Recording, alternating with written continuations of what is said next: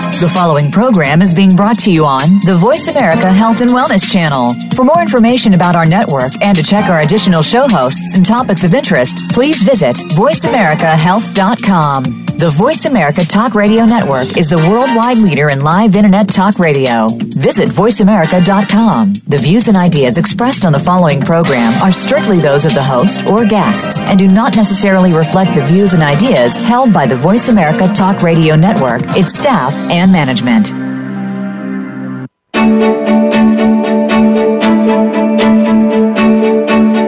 Welcome to Revolutionary Wellness Talk Radio. Your host is Rochelle McLaughlin. It's time to experience radical well-being. Learn to nourish your heart, body, and mind. Manifest your power in the present. And learn to live your life's infinite potential. Now, here's your host, Rochelle McLaughlin.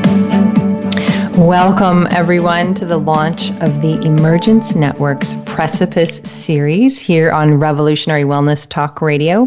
The planting of the seed for this incredible series started on an extraordinary blog that I follow closely that you can find at fearlessparent.org.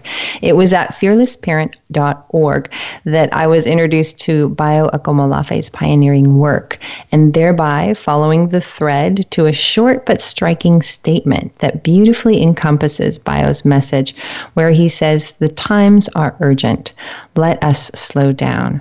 And upon reading this statement, I knew that I needed to have Bayo on the show for a 3-part series, because it sometimes seems the case that in our activism community, we want to rush in and try to change a situation without really seeing the full spectrum and potential consequences of our well-meaning actions. And at the same time, within the mindfulness and spiritual communities, it sometimes seems that we're doing our own work, but that it often stops there, and we need our mystics and our yogis really engaged in the urgency of our current situation. And we actually need us all coming to the table together. And I can think of no other better way to use the platform of Revolutionary Wellness Talk Radio to hold the space for such gatherings.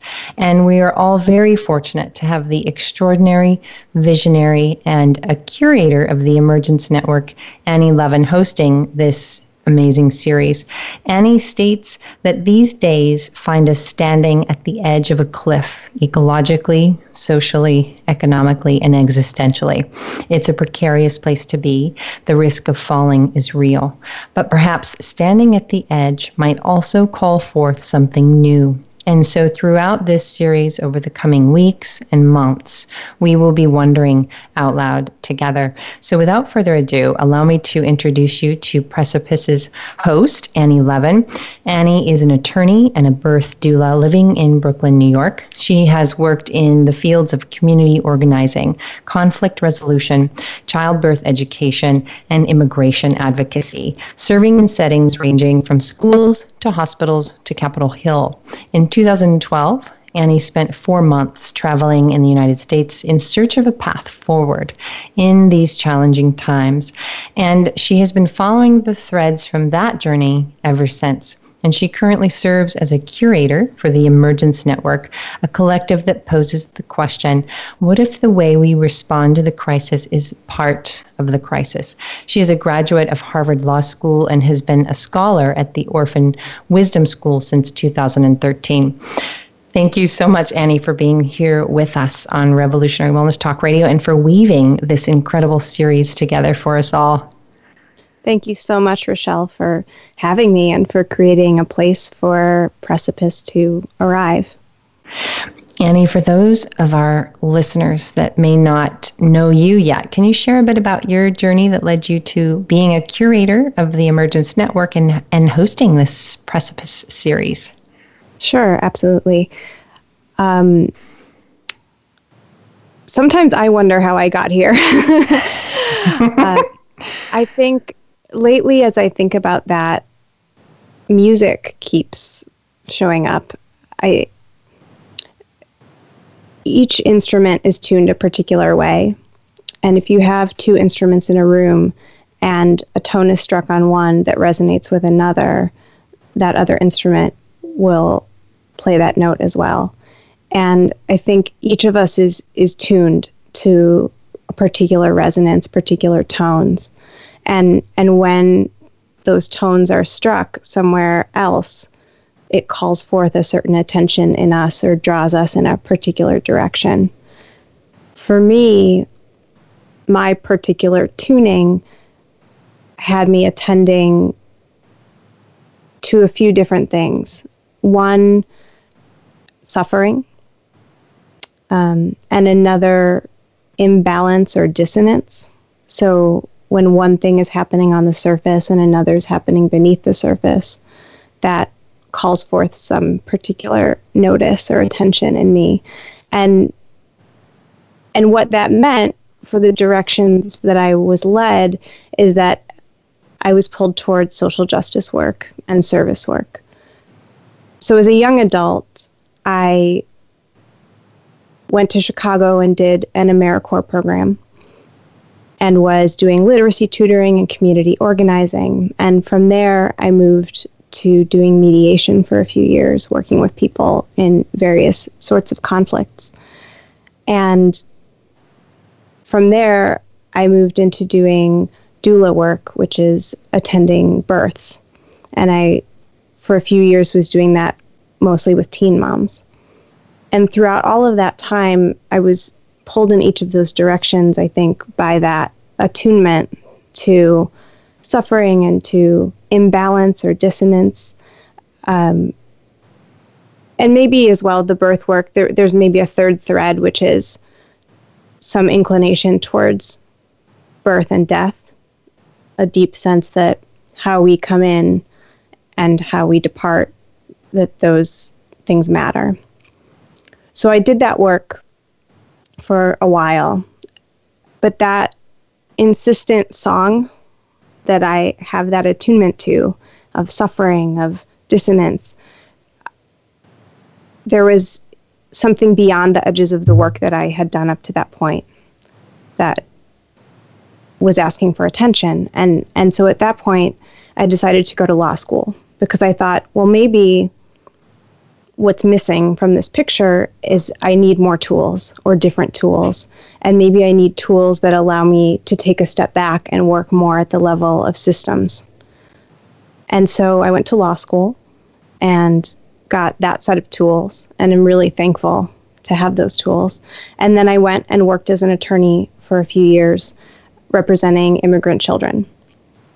And throughout all of that time, there was still some song beyond the edges of everything that I was doing that was calling for attention. And at some point, it got loud enough or insistent enough that I knew that I needed to go even further beyond what I knew to figure out what it was asking.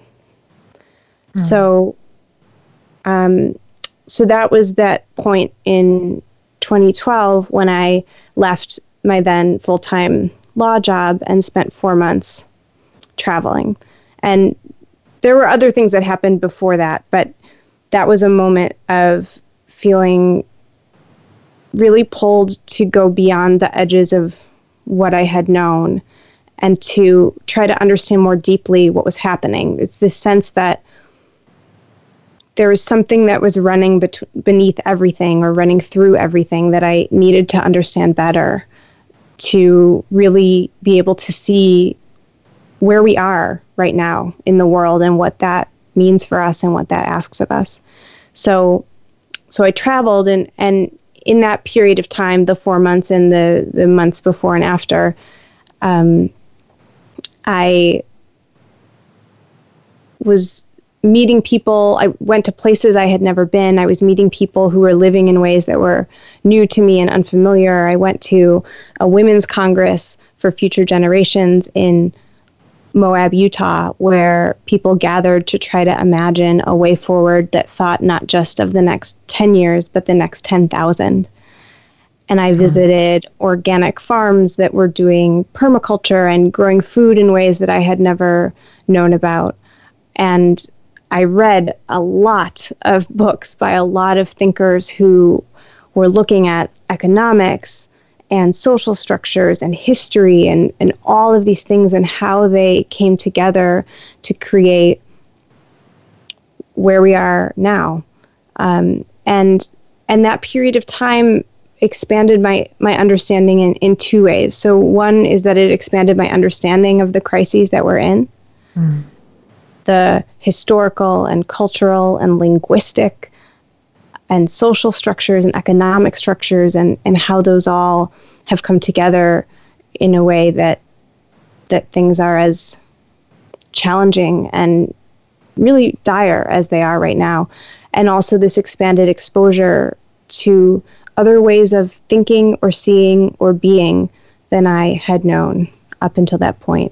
And some of them were the kinds of things that come when you go way off the beaten path, like I mentioned, going to the Women's Congress, or times that I went and camped in the desert for long periods of time. But some of them were also very simple, like a time that I went to Maine and I stayed with a couple who were strangers before I arrived at their home.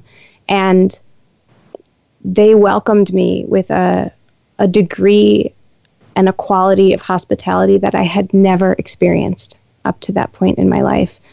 And suddenly so much about what I believed and how I moved through the world became visible to me in a way that hadn't been before, by virtue of their way of welcoming me so differently than I expected. And it also meant that something else was possible that I had never known was possible up to that point. And since that time, it's been a process of ongoing study and learning, while also living day to day in our culture as it is. And that can be overwhelming. Once you start to see all of these systems and the ways that they interact and the level of crisis, the degree to which things really are on the brink, ecologically and otherwise, it can be really overwhelming, and it's hard to hold it alone. And I think that's where the Emergence Network comes in. In 2014, I met Bio in person. We had been corresponding before that, and we met at a conference here in New York, and almost immediately there was this shared sense that the habitual or conditioned responses to the crisis that might be part of the crisis, that if we move forward in all the same ways that we're used to moving forward, we're likely to recreate the very things that we're trying to do differently.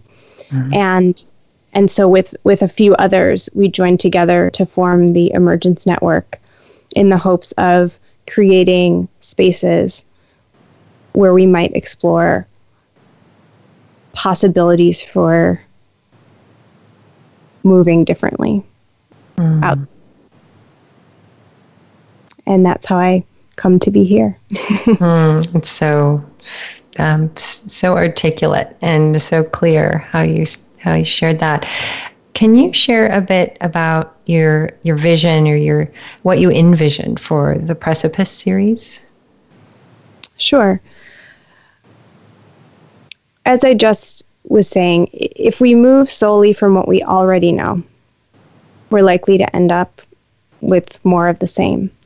And the magnitude of the crises before us demands something more of us than moving out of habit and what we already know. That maybe there needs to be some willingness and some dedication and some deep listening that outstrips competence. Or outstrips already knowing how to do it before we start. And a story. I have an experience of being on a precipice. I went hiking in Zion National Park several years ago, and I did the Angel's Landing hike.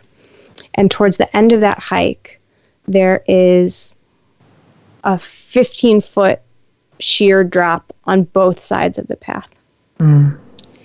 And I was utterly overwhelmed and undone by that drop. I dropped to my knees and then had to drop to my belly. My body would not take another step at that point. And I had to stay there for quite a long time before I was able to even sit up and stay at that edge. And that day I didn't do that last quarter mile of the hike. I sat and I stayed at that edge. That was as far as I could go that day. And there's certain quality of attention called forth by that. It was a full body event. It was not an intellectual experience. And communication got very focused. There was not a lot of small talk happening at that moment. And we were not on autopilot or working from habit. There's this really keen attention and presence. And every move needed to be very intentional up there. And I think those are some of the qualities that I'm hoping to bring forth in this show. I don't know if it's possible to do that on the radio as opposed to on a cliff with a 1,500-foot sheer drop. But truly, we're on that cliff. And so the vision for this show is that both the content and the quality of presence will stand at that edge and stretch us outside of what is most comfortable. And that there's some possibility that courage might be called forth from standing in that place. It's not a given. It's entirely possible to get to that edge and curl up into a ball and cover your face and call for reinforcements and have somebody carry you back down. But there is the possibility that it calls forth a presence and a courage and a willingness that might allow us to move forward into this set of situations before us that we don't necessarily yet know how to address.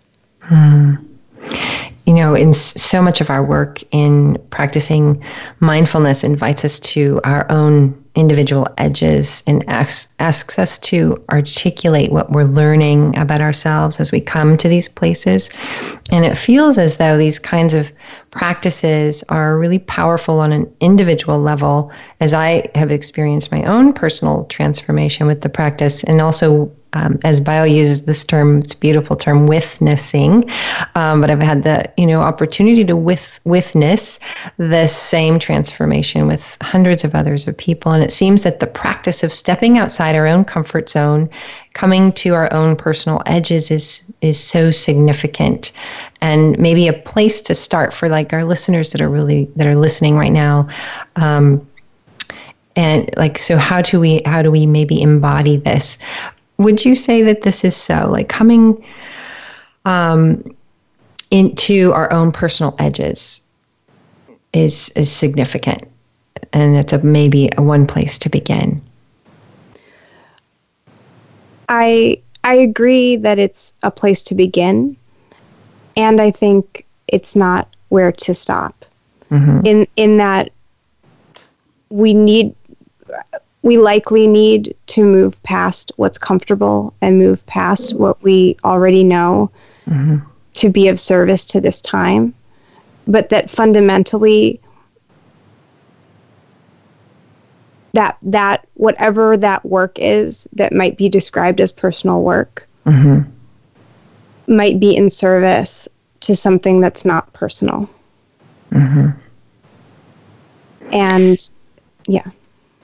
Yes. Maybe we can continue that conversation, Annie, when we come on the other side of this break. But before we go, I'd like to share an excerpt from the essay called Limitations Feast by Annie Levin, where Annie says, like a spider web, invisible to our eyes until it catches the sun, the ability to see deeply the places upon which we stand removes the blinders of limitless and exposes the great web into which we are woven. In the place we find ourselves, life has a particular limit-bound way of being herself. And by learning the languages of a place, we may begin to see the unseeable, the story that reaches beyond our view. These words are from my guest today and host of Revolutionary Wellness Talk Radio's Precipice series, Annie Levin. You can find out more about the Precipice series at emergencenetwork.org and on experiencerevolutionarywellness.com. And you can follow Annie Levin on Facebook. And we will be right back after these messages. Think you've seen everything there is to see in online television? Let us surprise you. Visit voiceamerica.tv today for sports, health, business, and more on demand 24/7. Do you know that you were born to experience revolutionary wellness? Have you wondered why extraordinary physical, mental, and emotional health has eluded you? Do you know that your infinite personal power resides right here in the present moment? People all over the world are awakening to their birthright, revolutionary wellness. Subscribe today at revolutionarywellnessmagazine.com and begin your journey into the mystery. Engage with experts in topics of nourishment, wisdom, and empowerment. Develop mental clarity, live wholeheartedly, and be empowered to live an authentic life of passion and purpose. The world, now more than ever, needs you to feel revolutionarily well. Explore and integrate new ways of being. Learn to access your own unique treasure, the wisdom that is right there inside you, waiting to be revealed. Experience a renewed, vivid, and nourishing relationship with yourself and the world around you. Log on and subscribe to Revolutionary Wellness Magazine today and experience the publication devoted to your journey toward extraordinary health and well-being. RevolutionaryWellnessMagazine.com. Your life, your health, your network. You're listening to Voice America Health and Wellness.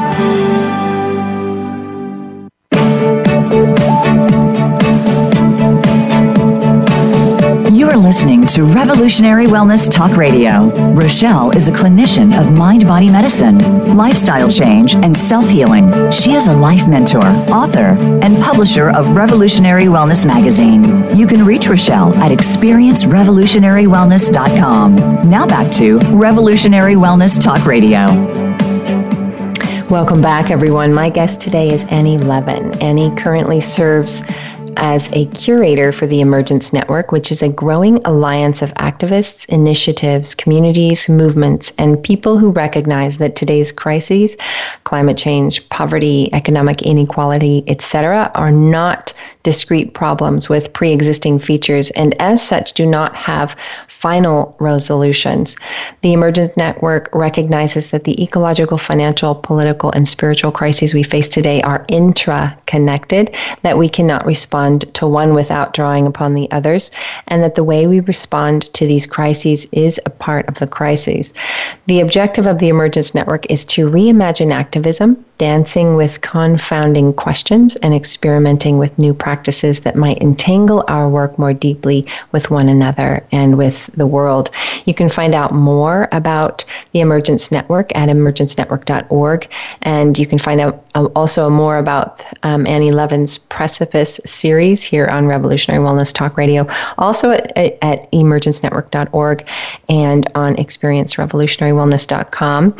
So welcome back, Annie. In your Limitations Feast essay, you make the statement, if we are ever to find our way back to the rich story of our belonging, we must start from the poverty of where we are. Can you speak to this? Because I appreciate how you're naming this feeling of displacement and aloneness that so many of us are experiencing in modern society today. And I think there's so much healing to be done when we can first acknowledge this place and even maybe give ourselves the space to grieve. Can you speak to this? Definitely. First, it's a huge topic. Right. We could talk for hours and hours and hours and barely scratch the surface. Yes. And my understanding of this is based here in North America, where I grew up. Mm-hmm. So what I am going to describe is not necessarily true in other places. It may not even be true in certain places in North America. Mm-hmm. But this is this is where I stand and what my eyes have seen and what I have learned. And the other thing is that any capacity that I have at all to talk about this, to see these things, I owe to people who have done enormous labor and heavy lifting to begin to trace these things and see them and make them visible. And for me, there's a few people I want to mention who have done that. So Charles Eisenstein and Joanna Macy and Stephen Jenkinson, all three of those people, their enormous body of work between the three of them and all that they have done to make these things visible and knowable have had a huge impact in my capacity to see them and others as well. So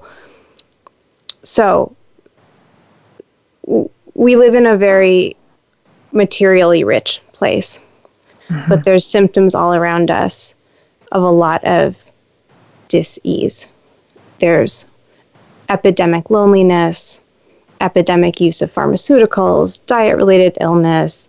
We don't know our neighbors. It goes on and on and on and on. And there are certain underlying characteristics of the culture that, broadly speaking, once we can see them, it's a bit easier to understand what's happening. Although knowing where these came from is a whole other level of exploration. But some of these characteristics are that we have a distance from that which keeps us alive or sustains us. Food, water, air, shelter, clothing. Our relationship with these things is not necessarily a lived relationship. Second, we are primarily in a consumption rather than production relationship. Most of the time we're on the receiving end of what comes to us rather than being in some partnership of creation. It's also a hyper-individualistic culture, so obsessed with self-sufficiency and the self as the primary unit. And lastly, we have a very collapsed relationship to time. Our understanding of time is really limited to our lifetime, and often to this 45 seconds. So to give an example of how this shows up, you can pretty much take any example and see how it shows up. Even today, I was riding the subway, and I saw an advertisement that was for lingerie, and it said, "Forget V-Day, it's about me day." And truly, all four of the things I just mentioned show up there if you go poking around for them. But a story that I can flesh out a bit more than that is, last month, I live in an apartment building in Brooklyn, and last month there was a massive leak, and we had to turn the water off in the building so that they could fix it before it got worse. And all of a sudden, when we turned on the tap, no water came out. And so first, when in figuring out what to do about this, the first impulse was to buy water. Oh, we'll go to the store and buy it, right? So that consumption stance shows up. Then the self-sufficiency showed up in the fact that it took me well over an hour for it to even occur to me that everyone else on my block still had water, and I could ask my neighbors for help. These are neighbors I know. These are neighbors I share meals with. These are neighbors I even gather with to talk about the very things that we're talking about here. And it took me more than an hour for it even to occur to me to reach out to them for help, because I'm so addled by this self-sufficiency focus. Like, oh, I guess we got to figure it out. The three of us who live here, there's no other way. There's no other possible way to do this. And then, so those are the consumption and the self-sufficiency pieces. Then the the distance from that which sustains us. So, everything there, Standing Rock is still a very active place. There's still a massive fight out there, and water is life is the primary message coming from there. And I realized the degree to which, when this happened in our apartment, I realized the degree to which that was still conceptual for me. That when clean water is always available and dirty water goes to this magical place called away, I don't have a bodily, lived understanding that my life depends on this. And as soon as it was gone, that awareness started to emerge. And spending a day or so with very limited water, that awareness really started to dawn. And what's amazing is that this is not the first time that I had been in a situation with limited water. So it's not as though I couldn't have known how precious water is. But when day-to-day life gives us no lived relationship and no ongoing relationship, it's so hard to remember. So it's not to say, oh, we're terrible people. How could we? It's one of the things that Stephen Jenkinson talks about is that in an intact culture, it's understood that it's a characteristic of being human to forget sometimes how to be one. And that ritual in an intact culture, one of its purposes is to be a form of choreographed remembering. That in order to know these things deeply, it's not that we know them once and that's it. It's an ongoing living. It's that kind of knowing. And so this moment of not having water had me really realize that's just one dimension of my distance from that which keeps me alive. And in telling the story, it's not about romanticizing what not having access to clean water at all, because that's very difficult, and many, many people on this planet are in that situation. It's not about saying that it shouldn't be the way that it is, but it is saying that there's a real consequence to not having that lived relationship. And certainly there's consequence for people, but what's the consequence for water? And what's the consequence for all of the beings and all of the forms of life who depend on water? And that's where that fourth dimension comes in, of that collapsed relationship to time. If my understanding of time only encapsulates today, or it only encapsulates even just my lifetime,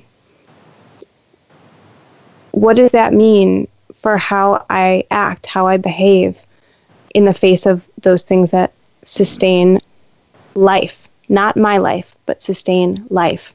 And so this is, again, just one example of what when I say the poverty of where we are, that's some of what I'm speaking to.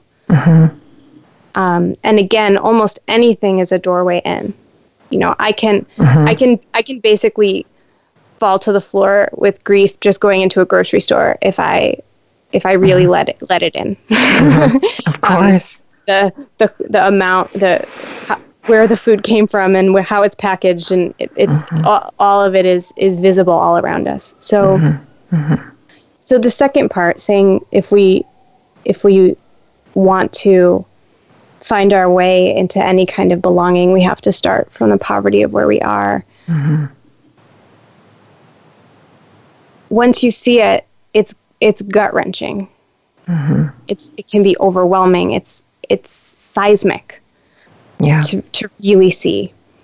And if you see it and really stay with it, your life can't go on unchanged. But the impulse upon seeing it is to get out from under it as fast as possible. Okay, how do we fix this? How do we make it better? How do we have it not be how it is? And I'm a very experienced practitioner of that. I love to fix things. I love to run at problems with solutions and not stay with them. So I'm not at all outside of this. But if we have any hope at all of not just re-perpetuating this cycle over and over and over, there's something, it seems that there's some importance to sitting with it, to really seeing it, to being as troubled by it as we would be if we really saw it, grieving, and taking the time to learn how it came to be this way. And then maybe we can move somewhere from there that might be different. But there's no going back. It's not about, that's the other impulse. Like, okay, maybe we just go back to a time before all this madness happened and everything will be okay. I sure have had those fantasies. But it's really demanding that this is the ground upon which we take the next step. If we are going to build anything, it's on this ground. It's not on some pristine, untouched, imaginary ground. It's here. And so if we're going to build anything here, if we're going to live here, we better learn where we are. And that's what that statement was about. You shared a quote by Stephen Jenkinson with me that really resonates with this, where he says, the measure and mark and maker of human freedom is the capacity to respond differently to circumstances utterly unchanged. It seems that quote speaks to what you say when, we can't go back. We literally are going to be moving together in this circumstance that's utterly unchanged, and this is where we stand. And like just as the description of the show, this standing at this edge, and this is the place where we need to come to. And going back to Bio's statement about it requiring it's a slowing down. And can you speak to that? We have a couple minutes before our next break about, so you say, learning the languages of a place and beginning to see the unseeable and the story that reaches beyond our view requires that we slow down. And it sounds so simple, but I think it's particularly profound. Yeah, it's very hard to act differently. That quote about responding differently to a circumstance unchanged, it sounds so simple, but it's so much easier to respond habitually. And so in order, the only possibility for something new emerging, I think, is if we move slowly enough and intentionally enough that we're not just rushing forward with what we know, but we're rushing forward with everything we know and everything we don't.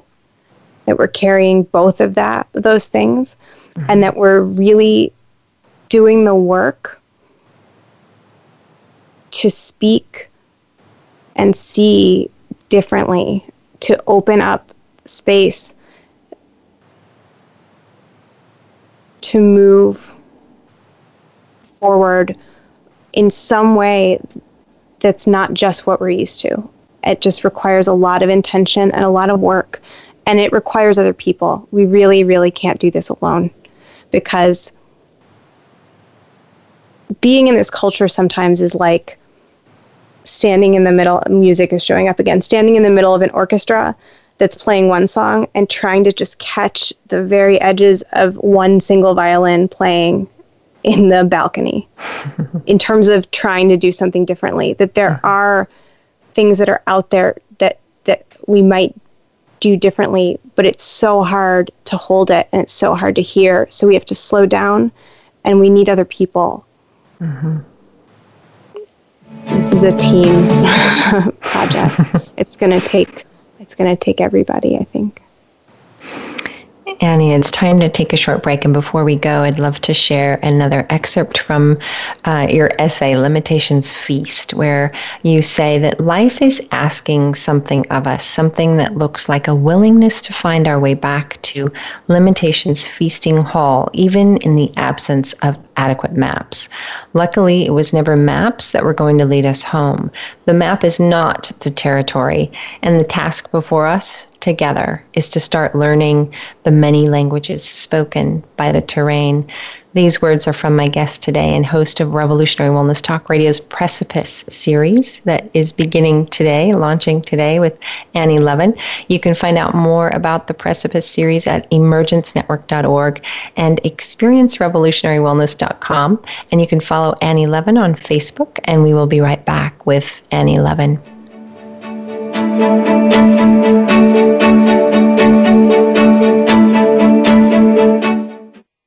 Become our friend on Facebook. Post your thoughts about our shows and network on our timeline. Visit facebook.com/Voice America. Do you know that you were born to experience revolutionary wellness? Have you wondered why extraordinary physical, mental, and emotional health has eluded you? Do you know that your infinite personal power resides right here in the present moment? People all over the world are awakening to their birthright, revolutionary wellness. Subscribe today at revolutionarywellnessmagazine.com and begin your journey into the mystery. Engage with experts in topics of nourishment, wisdom, and empowerment. Develop mental clarity, live wholeheartedly, and be empowered to live an authentic life of passion and purpose. The world, now more than ever, needs you to feel revolutionarily well. Explore and integrate new ways of being. Learn to access your own unique treasure, the wisdom that is right there inside you, waiting to be revealed. Experience a renewed, vivid, and nourishing relationship with yourself and the world around you. Log on and subscribe to Revolutionary Wellness Magazine today and experience the publication devoted to your journey toward extraordinary health and well-being. RevolutionaryWellnessMagazine.com.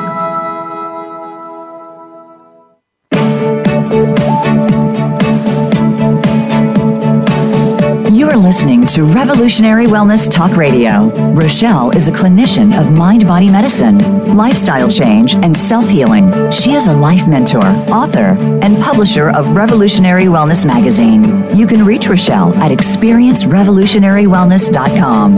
Now back to Revolutionary Wellness Talk Radio.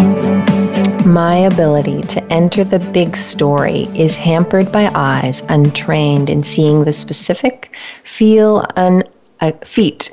unaccustomed to staying in a place long enough to learn its language, and hands unpracticed at rituals through which to remember the human place in life's tapestry. This is from Annie Levin's powerful essay entitled Limitations Feast. Annie, can you speak to the big story, as you mentioned in your essay? And I wonder how we are to enter into it, even though, as you name for us all, that we are currently seeing with untrained eyes, and we have feet unaccustomed to staying in place long enough to learn its language, and that our collective hands are unpracticed at rituals necessary to remember the human place in the life's tapestry, as you say. That statement was one of confession and of mourning.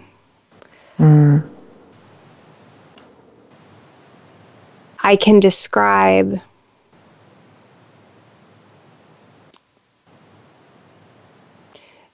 I can't necessarily talk about the big story. I can talk about my understanding of what it might be to have those eyes that are yes, right, trained in that way. But this is part of what makes all of this so difficult, and is that we're inside of this thing trying to figure out some way to move differently when the only training that we've had is from within it. And one answer is to go running around looking for other cultures' answers for how to do those things. But again, coming back to starting from where we are, if those aren't my practices, if they're not the practices of my people or my lineage, then it might be that there's something else that needs to happen. And I don't entirely know how to describe what that is. But I suppose what I've come to know so far, what I have come to be able to see up to this point is that there are ways of living in the world still where being tethered into a larger story isn't a metaphor. It's not a concept. It's life. That the air we breathe and the water we drink and the food that we eat and the people surrounding us and the ancestors who came before us and those to come after us, that none of them are concepts. That and that life being tethered to all of those things is real and experienced and felt. And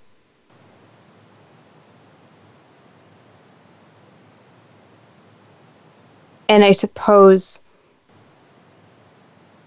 what I so far have tried to do is first to be able to see this, to see how it is in other places and maybe was for some of my people at some point, and to see how it is now, and to feel incredible grief.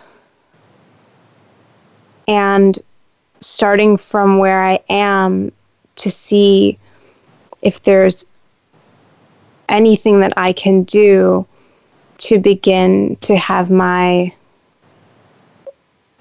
life be lived in some kind of relationship to what sustains me. And it's clumsy and it's heartfelt, and it's not just intention, it's action. And I suppose the most concrete example I can give now is that I began studying herbalism this past year with a practitioner with 30 years of experience. And largely this was in response to realizing that I live steps away from a 500-acre park. And I spend a lot of time in that park. And I could walk into that park and have no idea who lives there. That there are thousands of plants and trees and birds and all manner of life. And it all was just green and brown stuff, essentially, right? And and that I could move through the world with that being backdrop, that not alive, and wanting to start learning with my hands and with my eyes to be in relationship to all of that life there,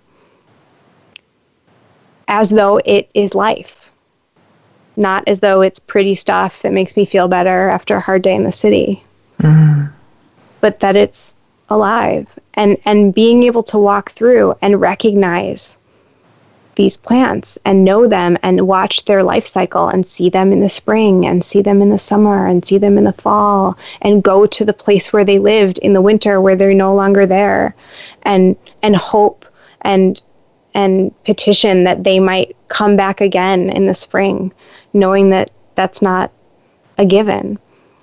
To have that, the beginnings of that kind of capacity and that kind of relationship and that kind of dedication, frankly, because it it's so much easier to just slip back into not doing that. And there's periods of time where I don't go to the park for a week or 2 or 3, and I'm not caring for those. I'm not caring for that life there, and I'm not treating it as though it's alive. And that's been my first tentative steps towards knowing the place where I live and being in relationship in a way that is different than the ways that I learned as I was growing up. But it's not an answer of how to do this. Right? I think trying to make that into a solution is, again, to get into that space of how do we fix it? Right? And so I do that. Okay, I'm going to learn this, and then it's going to be better. And I'm trying to hold that a little more gently and do that learning, but not with the intention that it undo anything. Annie, you share another quote by Stephen Jenkinson, where he says, "In a troubled time, the willingness to proceed like you're needed is a radical act." And I wonder if you could relate this a bit to your vision of the Precipice series, or to your work around this in the coming weeks and months. Sure. This is certainly one attempt on my part to answer that call. As awkward and uncomfortable as it is. Yes. When this first was suggested, a large portion of my response was, no, absolutely not. I'm going to go hide in the corner. But there was another voice there too. That was not the only voice. And the more insistent voice said, well, maybe this is needed. And maybe it's not. But proceeding as though you're needed is to move forward and be bold and step forward to step into the fray and to do so without needing an invitation, which I suppose I didn't quite do this time. There was an invitation, but that if we're waiting around for an invitation and we're waiting around for someone to tell us that we're doing it right, that lots of things that need doing aren't going to get done. And so it's beginning to look around and ask what's needed without anyone having to tell us, and to then behave accordingly. So it's a variety of, I think, coming into adulthood, which I'm sheepishly can say in my 30s took me this long in many respects to claim. And I suppose that is one of the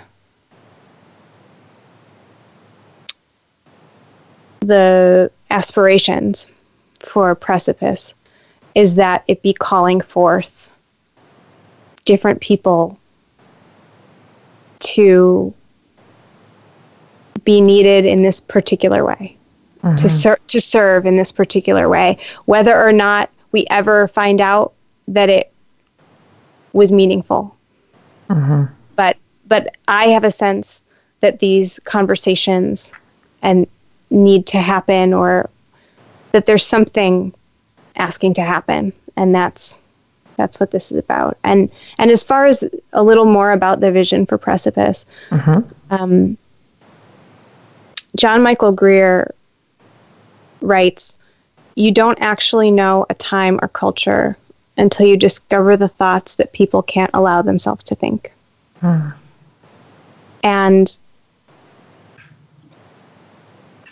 And it occurs to me that if we want to figure out, to know what those thoughts are, if we're going to invite unthinkable thoughts, then we probably need to make a space for them. that there's not a lot of space for unthinkable thoughts if we know exactly what we're doing and we blaze forward with that. And so my hope is that the folks who are invited onto Precipice, that they'll come in with everything they know. This is not to negate knowledge or expertise or preparation or practice. Those things are important. They're necessary, but they're not sufficient. And so there's something around, it's almost like improvisation, where you have to prepare so that you're ready and willing to step beyond what you've already practiced and know how to do. And so my hope is that the show may at times be exploring what that preparation looks like. It may at times be practicing, spending time in that discomfort, on that edge, stepping beyond what's comfortable. At times it may be asking someone who has some really deep experience in these arenas to employ what all that preparation has prepared them for, and in service of being able to speak to or see something that maybe others haven't yet spoken to or seen. And I just need to close out our show, Annie, but I'm so excited for the Precipice series that for all of our listeners that will be brought to you every third Thursday of the month in the coming year ahead. And I just want to thank you so much, Annie, and the Enneagram, that's the Enneagrams next week, the Emergence Network for being with us today on Revolutionary Wellness Talk Radio and for stepping into the call of the Precipice series so that we may all wonder out loud with you as we embark on this consequential expedition with you at this table that you are bringing together. It sure is an honor to have you here with us, Annie, and I'm very excited to hold the space for this series to unfold over the weeks and months ahead. So thank you so much. Thank you, Rochelle. Next week, we will have Susan Olesic joining us again for the second episode of Revolutionary Wellness Talk Radio's 9 Prisons, 1 Key series, where we will be exploring the Enneagram Type 8, the Protector Challenger. The 9 Prisons, 1 Key series will gather every fourth Thursday at 2 p.m. Pacific Standard Time. So mark your calendars for this amazing expedition, because as Enneagram Prison Project founder and human potentialist Susan Olesic says, we are all in a prison of our own making in the way that we suffer our personalities, and in bearing witness to the courageous inner work taking place in unlikely place that is a jail or prison, Susan has become downright convinced that the benefit of self-understanding and awareness through the lens of the Enneagram is a critical missing piece for real criminal reform. Susan says that self-knowing is sacred wisdom, and it's sacred work to bring this to as many who can tolerate it, who want it, and who can truly benefit from it. In the meantime, you can join us on Revolutionary Wellness Talk Radio's Facebook page, follow our Twitter feed at Revolution Well, and connect with us on our website at experiencerevolutionarywellness.com. It's such a pleasure to be here with you all on Revolutionary Wellness Talk Radio. Thank you so much for joining us on this journey. Until next time, I'm Rochelle McLaughlin. May you be well, and may we all be well.